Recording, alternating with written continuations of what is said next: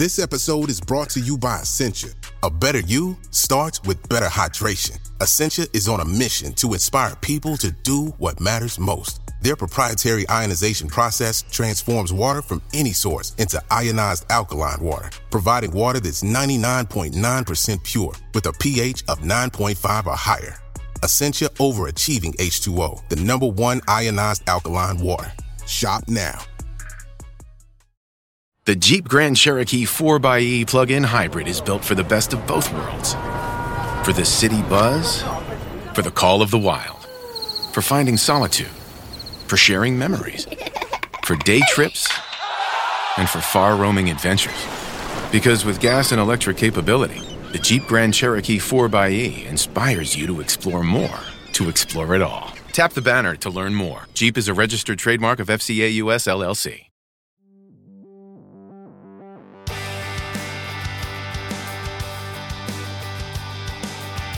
Hello and welcome to John Richardson and the Future Notes, Series 4, Episode 9, being recorded before the release of Series 4, Episode 8. And I tell you what, that's caused some tension online. Don't do an episode for 15 years and then record 2 at once. That's freaked people out. But here we are, ready to answer questions. By we, I mean, of course, myself, the clueless John Richardson, and the clue-full Ed Gillespie. Hello. And Mark Stevenson. Hello. I know for a fact that, Mark, you've just done exercise. Can you tell from my voice? I can, yeah, I can feel it, that buzz. There's the smell coming through the microphone. There's a fine sheen of perspiration on your brow. Yeah. It does make you feel good, exercise. Yeah, we'll get onto that because we have a listener question about exercise. Ed, how have you been? I was up at 3:30 this morning. Running? No, not running. Well, I was just running through to my daughter's room because I just built her a new bunk bed, and then I made a little shelf on the side of it so she could still have like her little clock and her sippy cup next to her. And I heard like 3:30, this da-da, da-da. And so I go through and she goes, I've dropped my cup on the floor. So I picked it up and put it down. I said, you could have got that yourself. And then went back to bed slightly grumpy. They do that because they kind of go, oh, but I'm really comfy in this bed. And yeah. and usually when I ask a parent to do things, they do things and they don't really think that it's the middle of the night. No. Well, deeper than that, I think they get an understanding of when they get to an age because they hear us talking at dinners about, oh, don't they grow up fast and all that, and oh, they'll get to an age where they don't want you anymore. I think they get to an age, and it is about an age where we've all got kids, where they realise they want to come in and they want to have me in their bed, and they know that the clock is ticking until I'm off to university and I don't ring them for 4 months. Yeah. My daughter's certainly worked out. You like this, so don't pretend you don't. If I have a nightmare and I come in your bed, you absolutely fucking love it. You like the cuddles and you like being needed, and she's bang on. John, if I have a nightmare and come in your bed, would you like that? No, absolutely not. Not your new ripped physique. So, should we start with exercise since you're sat there perspiring? And a question that came in on Twitter. Did you exercise because you knew this question was coming up, or are you one of those who does it anyway? You're one of that lot? Well, I've been getting back into it. I had 2 or 3 months of not really doing it because of Christmas and various crises and setting up the business and all that kind of stuff. And I'm getting back into doing it daily now. So, yeah, I'm the sort of person who just does it anyway, and I'm the sort of person who schedules it in and works out when today am I going to do my workout and that kind of thing. Alistair Humphrey says, perhaps this may just be an opportunity for Mark to do more humble bragging. What exercise regimes do you recommend to help ease the burden on the NHS caused by an unfit population? And it's a fair question. We've talked a lot about sick care versus healthcare and how the best thing we can all do and all that. We haven't laid our own cards on the table. So let's have a discussion about what workouts we do, and specific to Alistair's question, what are the best ones to ensure, I guess, long-term health and reduce the burden on the NHS? Do you want to go first? Sexy Mark, you've been out for a run with Enya, have you? Enya must be about 80 by now, I don't know. No, I think you'll find she's probably a similar age to us. Oh, really? I'm going to defer to Mark on this one because my exercise is like a brisk walk along the river. To the pub? No, to see the otters usually. So it's like, don't chase otters and do it with a bit of energy and a spring in your step. Yeah. First thing I would say is there is no one thing, and I think when people get stuck with exercise, what's the one thing I can do? What's any kind of exercise is amazing. And I remember reading an article that said that If exercise didn't exist, a sort of thought experiment, and somebody discovered it and went to every healthcare system in the world and went, do you know what? If people did this for like 20, 30 minutes a day, it's more powerful than any drug ever invented in history. It will reduce cancer rates by this much. It would be the most effective drug ever created. It would be considered literally miraculous. So the best advice I ever got with exercise is do the exercise that you will do. Because actually, if you're forced to do something, you don't really like doing it, you won't do it. At the end of the day, especially if you've got kids, I just don't want to do it. So I like playing badminton. So tonight I'm playing badminton for 2 hours. I get to run around, do a massive cardiovascular workout. I burn about 500 calories and I don't notice. I also like weight training because my work is quite cerebral, and lifting heavy things and listening to heavy metal music gives me brain a rest as well, which I quite like the mindlessness of it. Now, lots of people rightly hate weight training, so don't do it. Find the thing that you would do anyway and then do it. And then what you'll find is as you do it more, you'll find yourself wanting to do other things a bit more, because the fitter you get, the better you feel, the more you want to do. So there is no right thing. I mean, Joe Wicks has kind of done the whole HIIT training thing, which is actually pretty good. If you want like a balanced exercise workout, then HIIT training is pretty good. But if you hate HIIT training, don't do it. Find a thing that you will do. And it might be going for a walk. It might be setting yourself a stupid target, going, right, I'm going to work out how to do 5 chin-ups or 5 pull-ups. But yeah, do the exercise that you will do, and that is the best thing. And hang out with people who want to exercise too. If you want to build a culture of exercise, hang out with people who are healthy. Yeah, so you don't listen to prog when you're weight training. You listen to heavy metal. The trouble with prog is if you're lifting something heavy, the time signatures can really fuck you up and you could end up with a serious injury. Tantric weight training. There's a lot to be said for making yourself do it, isn't there? Because I must admit, since we had our daughter, sometimes you see parents out with prams and they're all in neat clothes and they're clean, and you think, oh God, they've got their shit together. It's really annoying. And you think, oh, maybe they have today, but actually they probably won't have tomorrow. And actually, they've just prioritised getting dressed and looking good, whereas I haven't. And I do that thing with exercise where I'll see someone out for a run and I think, oh God, I wish I had the time to do that. But, you know, sadly, I've got to look after my daughter and I've got work to do and I've got the house to look after. And I think, well, they've probably got all that shit as well. They've just prioritised the exercise above some of the other stuff. And I'm very bad at that. I'm very bad at saying, I have to do some exercise today, so it means I can't do one of these other things. And as a result, I haven't really exercised for the last 6 years. Yeah, but I'll tell you a trick, right? So most people think they're going to change their behaviour and then become fit. So like my behaviour will change who I am. And actually most behaviour change doesn't work that way. It has to go the other way around. So a really good question you can ask yourself, and I ask myself quite often, I don't always do it, I often fail, but it's just like, what would a healthy person do? So you don't think, oh God, you know, I'm going to make the right choice. So just when you're sat there choosing what you're going to have for lunch, you just go, what would a healthy person eat? Then you choose something that's a bit more that way, you know. I thought you usually asked yourself, what would Oliver Reed do? Are we talking about John here? Yeah, absolutely. Yeah, get a flight abroad and get leathered. And what, Ed, you'd be asking yourself, what would Swampy do? Is that right? I'm not sure about this new crusty persona you seem to be trying to foist upon me.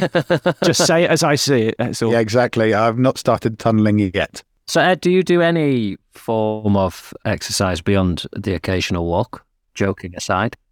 I do my Qigong. I mean, following on from like the sort of meditation practice of the day, I do a basic Qigong practice, which is called the Great 8, which is just 8 quite simple moves, which helps get me loose and limber. I mean, you know, when it's like lifting a child around, it's actually quite a workout, you know. And is that something you're aiming to change? Would you like to do more organised and scheduled, measured exercise? I'm comfortable in my own skin in that respect. I do a daily walk, and it is 45 minutes. It's not exactly intensive, hard-hitting cardio, but it does get the blood flowing and the lungs going, and also it's the immersion in nature. Yes. The green connection, which is just as powerful. So I think if you can combine the two, my idea of hell is, having been like a county level rugby player in my youth and having spent a lot of time in the gym as a result, I hate gyms. I can't have anything worse than being surrounded by other people grunting and sweating, and everyone got their headphones in and all ignoring each other. And it seems to be miserable. I'd rather go for a walk in the open air any day. I agree. I hate the gym as well. I mean, some people really like it, which is fine. But the idea that you have to drive there or get there, get changed, work out, shower, get changed, get home, it's like it takes bloody hours. And if you've got kids and stuff, you just haven't got the time. So I've got a pull-up bar and a set of adjustable dumbbells and a bench at home. And the other thing about that is it means I can fit bits of a workout in between calls and meetings. I can just go and do 10 minutes exercise here, there, and everywhere. So you just got to fit it in. He says all this. Actually, he just has a bunch of those electro pads that he just sticks on his body and switches on the switch, and all his muscles just switch of their own accord. Yeah, those don't work. That was a real fad for a while, wasn't it? The current fad, and I'm ashamed to say I'm part of it. So I had Lucy booked us blood tests before Christmas as a little romantic treat, and mine weren't good, and it was a wake-up call. And I have found I'm a sort of facts and figures and stats man, and I like to see it written down. So I've downloaded a sleep app and a fitness app, and it's tracking what I'm doing, and I feel that sense of achievement and seeing it logged somehow helps me believe there's been some gain because it's written down, as pathetic as it is. But I am exercising more. And here's a little treat. I've downloaded a sleep app that records the noises you make while you're asleep. Are you going to share them? I'm going to share one, yeah. So the first night I turned it on, you know that sensation when you've been asleep about 10 minutes and you feel like you're falling and you wake up? Yeah. I had that. But not only that, when I came to, because I've been staying in a lot of hotels, I don't think when I wake up, I don't know where I am. I could be in Blackpool or Plymouth, doesn't make any difference. I didn't know where I was. And the lampshade in the bedroom, I was convinced it was something hovering above me. So I made a particular noise. So I'll play you the noise now. You can hear me sort of gasp awake and then a sort of two-tiered scream as I try and work out what's above me. So here we go.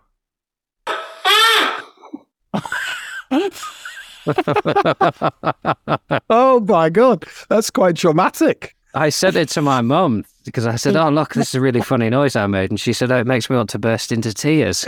That really plucks at the heartstrings. Yeah. I think that noise would have gone uncaptured, but for the technology. Yeah, we're all missing out on that one. I tried to think what noises I make. It's so exciting waking up in the morning, finding out what noises you've made and seeing how you've slept. So it's making me go to bed earlier as well. Do you stick the thing in the bed with you? You put it on the bedside table. So how does it know if you're sleeping or not? Because I spend lots of the night awake just lying there. It does seem fairly accurate. So last night I had a gig and you can put sleep notes on it so you can tell it if you've had a stressful day, if you've had caffeine, if you've drunk alcohol. Right. So last night it knew that I didn't go to sleep for an hour and a half after I got into bed. And that is bang on. And then it told me that I'd gone into a deep sleep quite late in the night and then woken up early. How does that work if you share a bed, though? Now, I'm not sure about that, but it does have a facility to identify who's snoring and separate it out by person. I was going to say, you could have competing apps and going, was that me making that noise last night or was that you? Sadly, in our house, it's always me. The snoring is disgusting. It's been a real wake-up call to... Oh, very good. I see what you've done there. Yeah, absolutely. Horrific. So, you mentioned, Ed, there, perhaps an exercise being a walk and benefiting from both the health benefits and the immersion in nature. And we've had a question on that topic. Scott Harrington says, "Thank you for the content. I enjoy your discussions, but you have turned me into an eco-bore. How do you guys see the future of rewilding in the UK? Is there hope for reintroducing predators?" Oh, yeah. Well, I mean, the short answer is yes. It's going to be tricky. I mean, you might have seen there was lots of news last week about the new sort of environment bill, which is trying to give everyone immediate access to nature, you know, with access to a green space within 15 minutes of every household, which I do think is really important. I mean, there is a huge problem because it's a lot of headline grabbing stuff around those type of targets with very little funding or coordination underpinning them. But in answer to Scott's question, yes, we are moving slowly in that direction. I mean, people have been releasing otters. I mean, funny enough, the otters that are in my area came from an otter trust that was set up by a sort of pioneering local conservationist, I think in the 80s. Actually, that otter trust is no longer in operation as an otter trust because the wild population of otters has now recovered. I mean, it depends how big a predator Scott wants to get. I mean, you know, we've got Scottish wildcats. There are talks about bringing in wolves, certainly in Scotland, I think on one or two estates up there. And we know that there are these fantastic keystone species effects which can have all these cascade impacts which really enhance the ecology. I mean, there's a famous study from Yellowstone National Park in the US where the reintroduction of wolves helped to control the deer population, which reduced the grazing of young trees, which re-established forests, which changed river catchment. And actually, top-end predators can have a really hugely beneficial effect.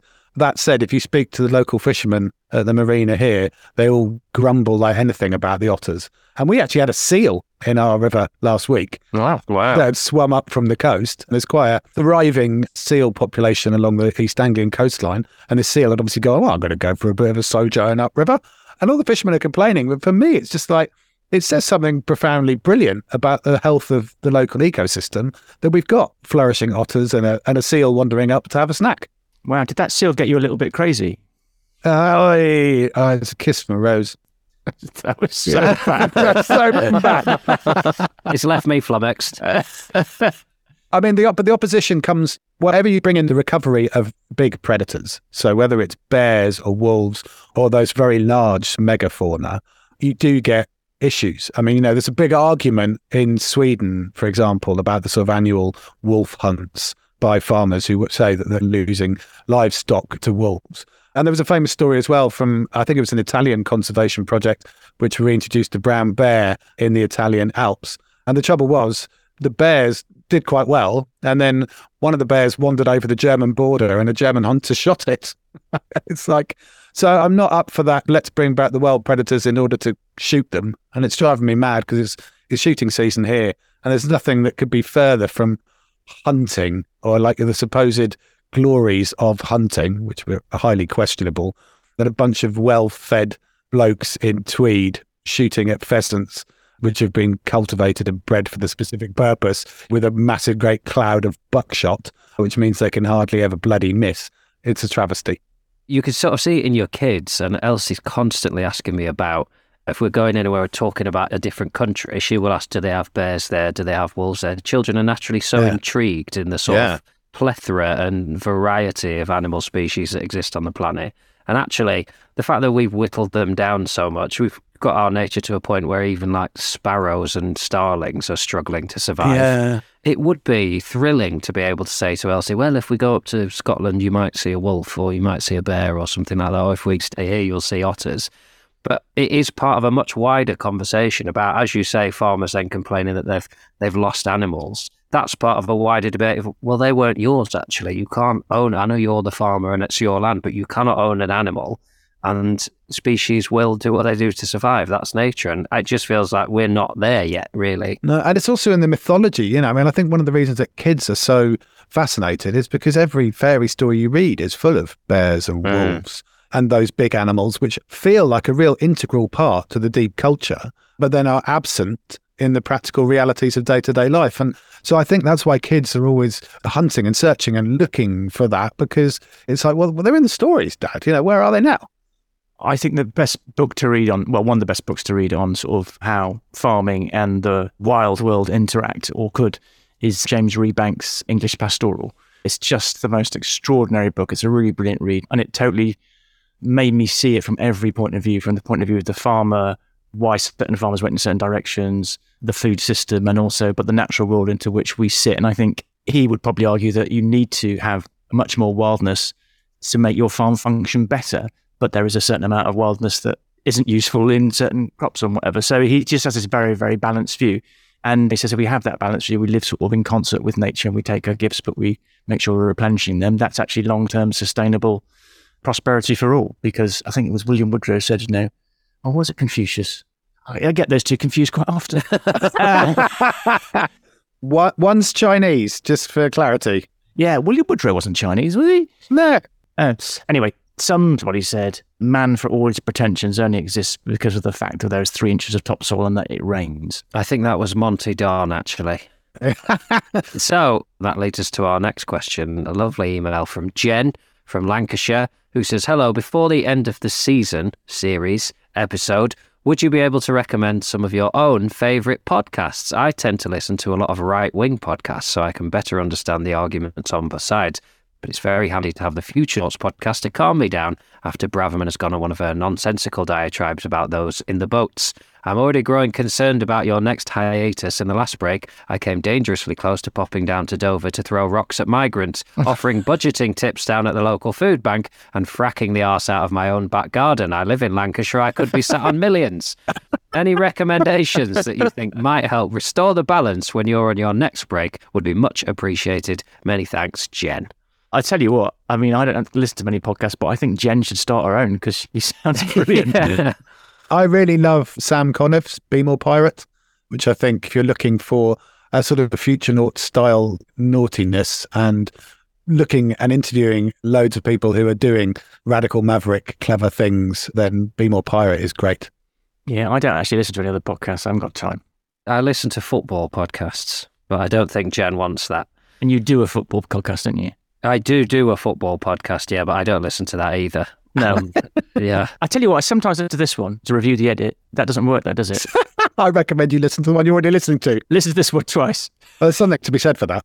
Because I'm so busy, I don't really want to listen to too much thought when I've spent a lot of the time doing it. So I put on comedy, basically.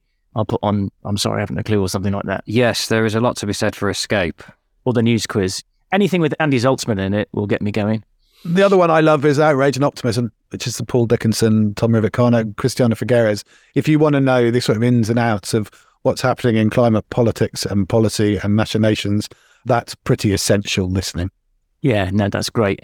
There you go, 2 recommendations there at least. And Gary says, on the subject of podcasts, morning chaps, I think you're missing out on maximum exposure. Listening to The Rest is Politics, they've just launched another podcast. They have an app, they have a subscription service, and they've gone on tour, currently filling the London Palladium. I'm not quite sure what his question or his point is, other than you don't seem to be doing very well. Dexter is like, you lazy bastard. Yeah, absolutely. Yeah, I don't know what to say. I mean, worth pointing out to Gary, we're not willfully hiding this podcast from anyone. I don't know about that podcast. It sounds to me that a lot of people are doing that full time, whereas we do this in between doing everything else. I mean, you are literally on tour at the moment, John. Yes. Ed is removing logs from sluices all over Norfolk. And I hear you've set up a business. You've never mentioned it, but is that true? Yeah, I've been doing that. Yeah. I've just published my 3rd book. Have you? What is it? Well, it's my Small Dreams of a Seahorse, my 2nd poetry collection. So technically I've written more books than both of you combined now. No, you haven't. You haven't written more books because John's written at least 1. Yeah. And I've written 2. And you've written 3, you say. So you can't say you've written more than both of us combined. As many. So first, A, they're not really proper books. And B, maybe you should write one about arithmetic next. So while we are talking about our own podcast, Nick has sent in a question. Since your first, people keep saying season. I guess I'm just going to have to let that go. That happens now, doesn't it? They're seasons, not series. That's gone. We've lost that. Since season 1, I've been using the How Fucked Is It model to help my students write literature reviews. Have you any other questioning models that would be useful for younger academics? That's good to know, isn't it? That's really great. I mean, one of the ones that we use at the Forward Institute is the willful blindness model, which is basically trying to dig into the things that everyone knows are there, but no one wants to talk about. So it's usually about finding the point of maximum discomfort for an organisation. I think you could apply that perhaps to literary reviews. So what's the one thing that everyone perhaps subliminally thinks about this piece of literary work that no one's prepared to actually articulate and talk about? Yeah, I mean, I think it's a bit harsh for literature reviews. Like you say, how fucked is this book? Why is it fucked? How could it have been unfucked?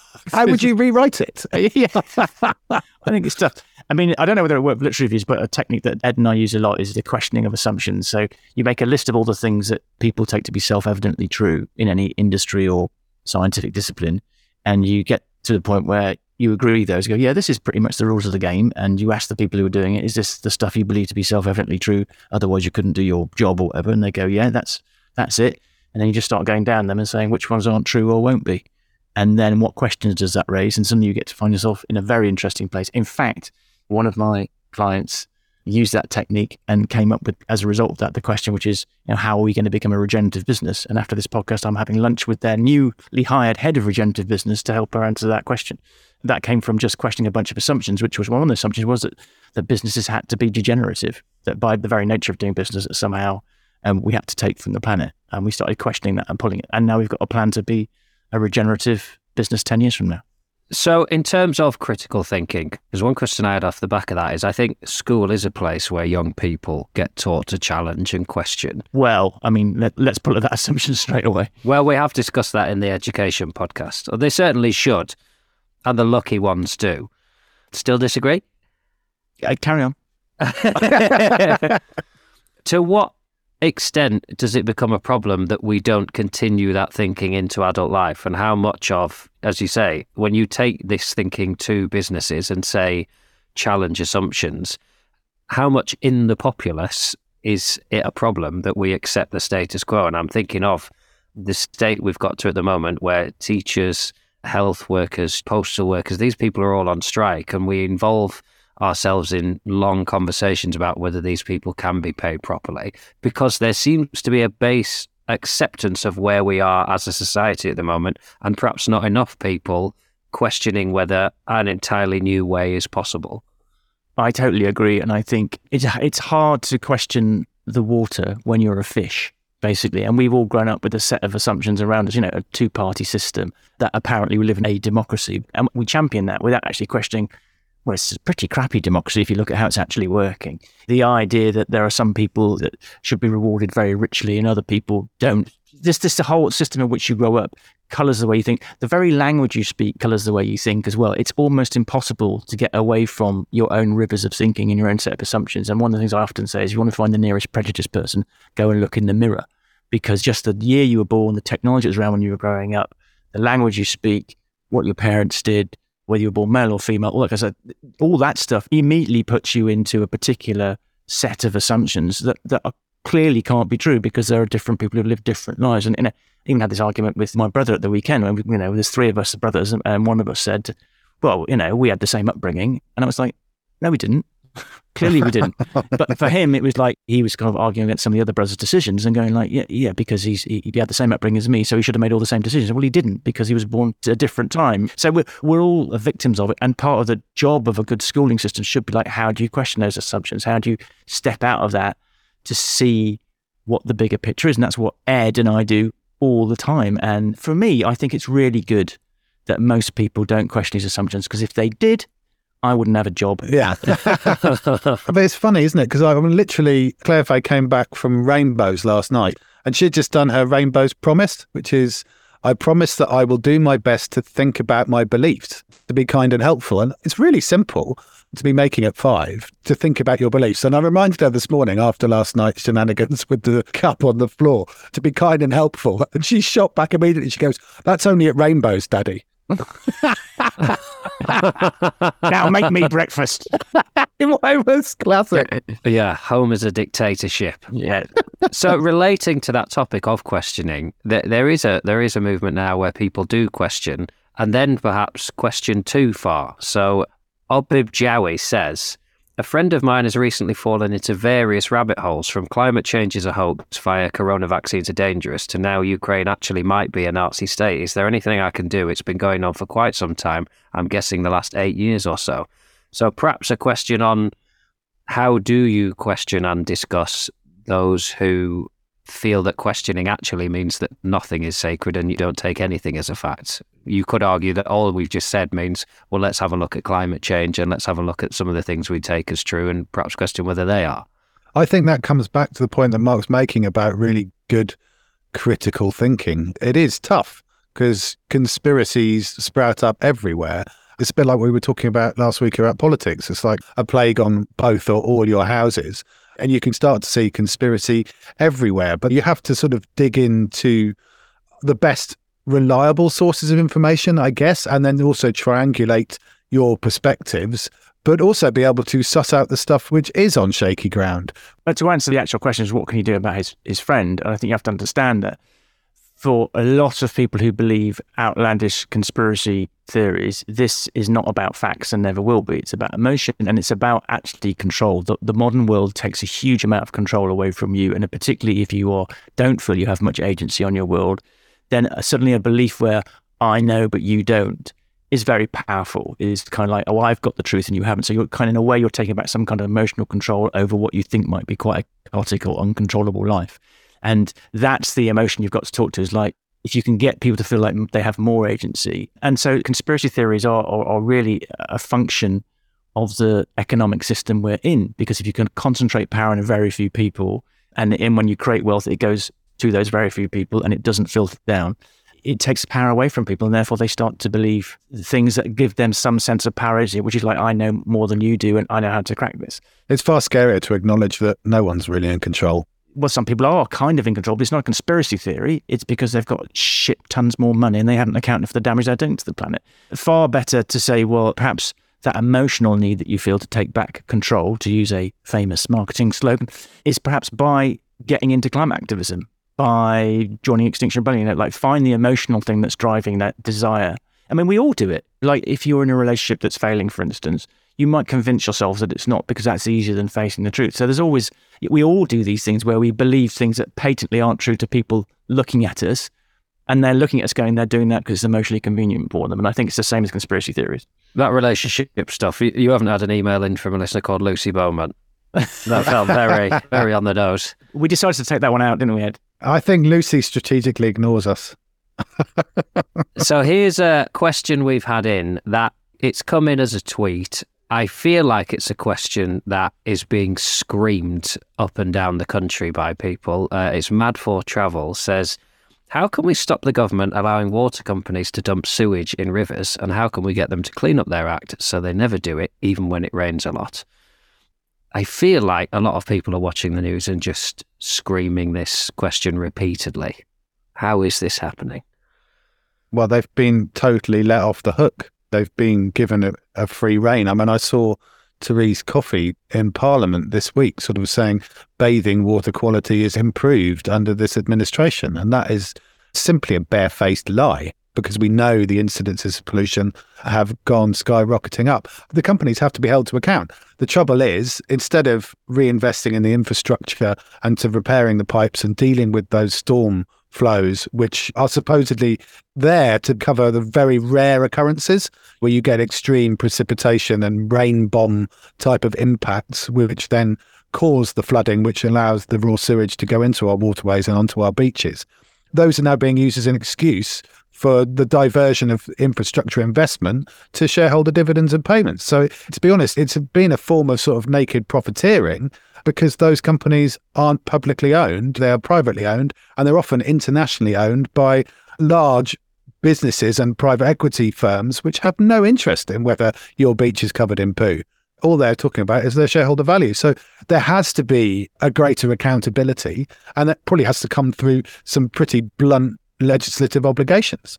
Systemically, what you have here is privately owned enterprise, which seems to be more efficient, which doesn't account for the damage it's doing to the environment. So you get climate change, which causes more extreme flooding.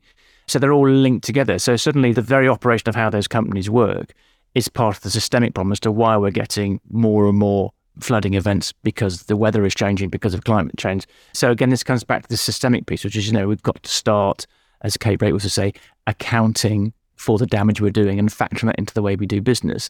There is a movement towards doing that slowly, but it's going to take a generation or two.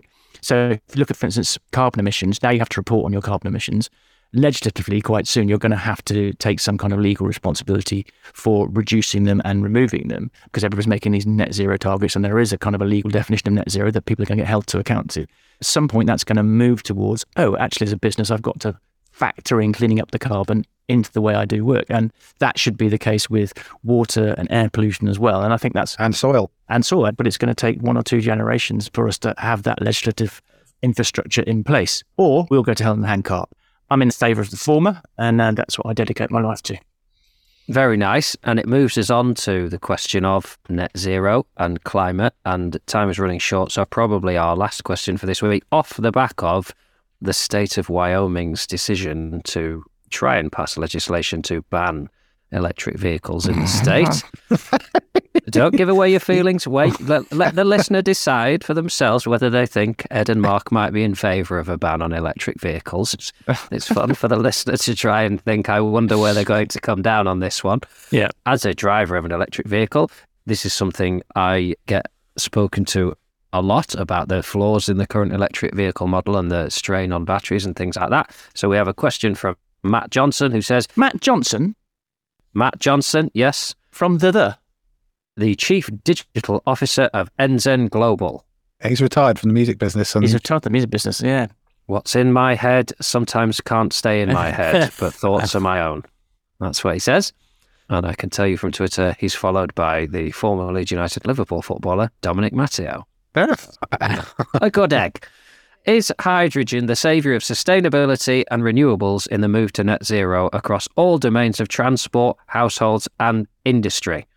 Firstly, we should just touch on the Wyoming thing, because there is a whole bunch of really rabid right-wing saber rattling, because these policies are never going to get through. I'm in favour of it. Yeah.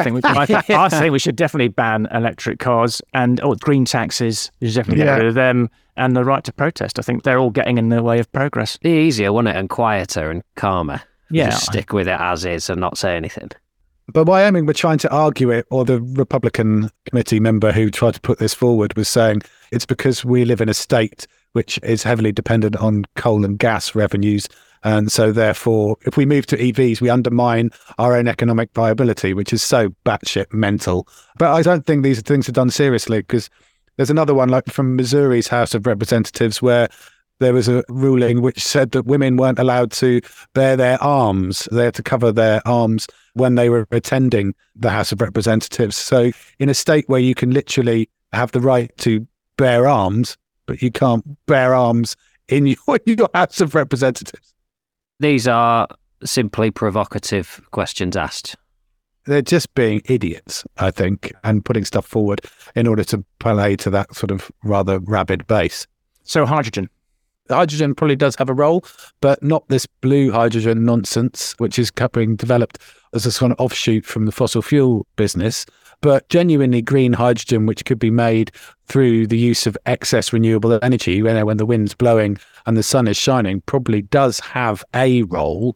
Although my suspicion is it's being overstated.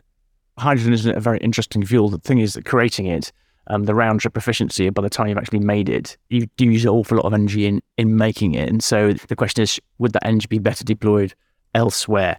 So I think there will be certain industries where it will be very important. So in steel making, if you can start to replace a lot of the gas that's used in steel making with hydrogen, and yes, then you can start to have lower carbon steel. And I think that's hugely important because that's a massive emitting industry. Hydrogen cars had a little bit of a moment in the sun. I just think hydrogen's actually a very corrosive gas. It's not something you want hanging around too long, and it leaks out very easily. So I think there's a number of just basic chemical, physical problems with hydrogen in your kitchen and around your house and in the neighborhood. In big industrial practices, I can see it definitely having a role to play, but it's not going to be the savior. And like all these things, there isn't any single savior. We need it all. We need EVs, we need batteries to improve, we need solar, we need carbon capture, we need legislative change, we need behavior change, we need the whole thing. We are in a war with our own future. And if we carry on the way we're going, we're going to lose to the future we've currently invented. So we have to go to war and create the one we want. Absolutely, I like that. We've just had a question come in on climate shaming, but I think time-wise, we're going to have to save it for next time. Ooh, is that like they call a cliffhanger? Yeah, well, I'll tell you what, here's one as well, because next time we will have an update from friend of the show, James Plunkett. And I think Ed, you want to talk about an essay he's just written. Always nice to keep in touch with people. I find it a relief, and I say this a lot, as a listener, to know and be reminded that the people we have on and talk about don't do the podcast and then stop working and trying to make the future better. They're doing it all the time. And as somebody who does dip in and out, I do this podcast, and then as you say, I go and do a football podcast, and then I wank on about my own life on tour. It's nice to be reminded, brilliant people are always brilliant and they're always doing their best. So we'll keep you updated with a new essay from James Plunkett. And in the search for our best listener, I tell you what, one listener has gone to extreme lengths. Yeah. I mean, it's a series, I think, what this listener has created. A full presentation. What is it, 24 slides or something? He had to send it in 4 chunks in order to get it through, because it's nearly 100 megabytes, I think. He introduced it very humbly. He said, I was inspired by, your first series, and in particular episode 3, I think, on the future of work. And he said, so I went off and did my own research. The gentleman in question is a lifelong Tory voter and retired consultant. He said, don't blame me for that. But he's gone and done exactly what we were just discussing, the critical thinking, to go and question his own assumptions and his beliefs. And he's clearly spent a gargantuan amount of time on something which is actually, I think, incredibly well researched and evidenced and documented. Unfortunately, the conclusion he goes, this is why we're in such a shit show. But he's genuinely done are we fucked, why are we fucked, and also led us to a point of how we might unfuck ourselves. But I agree with you, John. It's like, It's a series. It's an incredible piece of work. I was deeply touched and hugely impressed when I read it. Yeah, we're going to say who he is, or just... Well, no, I think he wants to be anonymous. Oh, really? I don't think we should mention him Hang by on, name. it says here Mr. B. Johnson. He said that like J.R. Hartley, and it's the closest I've come to ever feeling affection for Boris Johnson. Picture him as a sort of lonely old man in his house. Do you have a copy of Brexit, An Idiot's Guide? Yes. You do. An Idiot's Guide, An Idiot's Plan. So we'll come to that more in Series 4, Episode 10. Should we record it straight away? That'll drive people insane on Twitter if we say we've recorded it straight away.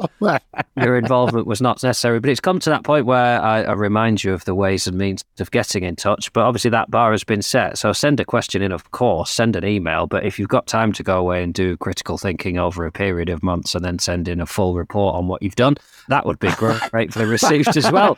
This podcast is here to ask questions. It should leave you asking questions, but there are times, of course, when loose ends should be wrapped up, and it's nice to be able to conclude something categorically. And I can tell you at the end of this week's show that Enya is 61 years old. And still jogging. I bet she's still jogging. Absolutely. But not with me. Not with you, not yet. But if you're listening, Enya, get in touch. Back to our point, do the exercise you like, and jogging with Enya is not an exercise I would like. Nothing against Enya, but I hate jogging. That sounds like a euphemism, Mark. I think we should end it there. What, jogging with Enya? I'll go for a run with Enya. I feel bad for her now if she is listening. Fuck you, guys. I'll tell you what, that accent will have really helped her warm to you. Absolutely. Slip that in the end. I think people have turned off now anyway, so I think we pretty much say what we like at the end of the podcast, right? Anyone want to say something horrific? Get us cancelled? Here's how you can reach us. You can reach us by email at hello@johnandthefuturenauts.com. That's hello@John, Jon, and the futurenauts, all one word, .com. We have our own show Twitter account, which is @JandTheF. And of course, you can reach us individually on Twitter too. I am @Ron Richardson, John Richardson with the first letters swapped around. That's what I've done there. And you can reach Ed and Mark at the following. I'm Ed Gillespie @Frucool, which is @FRUCOOL. And I'm Mark Stevenson, and you can find me @OptimistOnTour. Thank you for your time, gentlemen. Always a pleasure.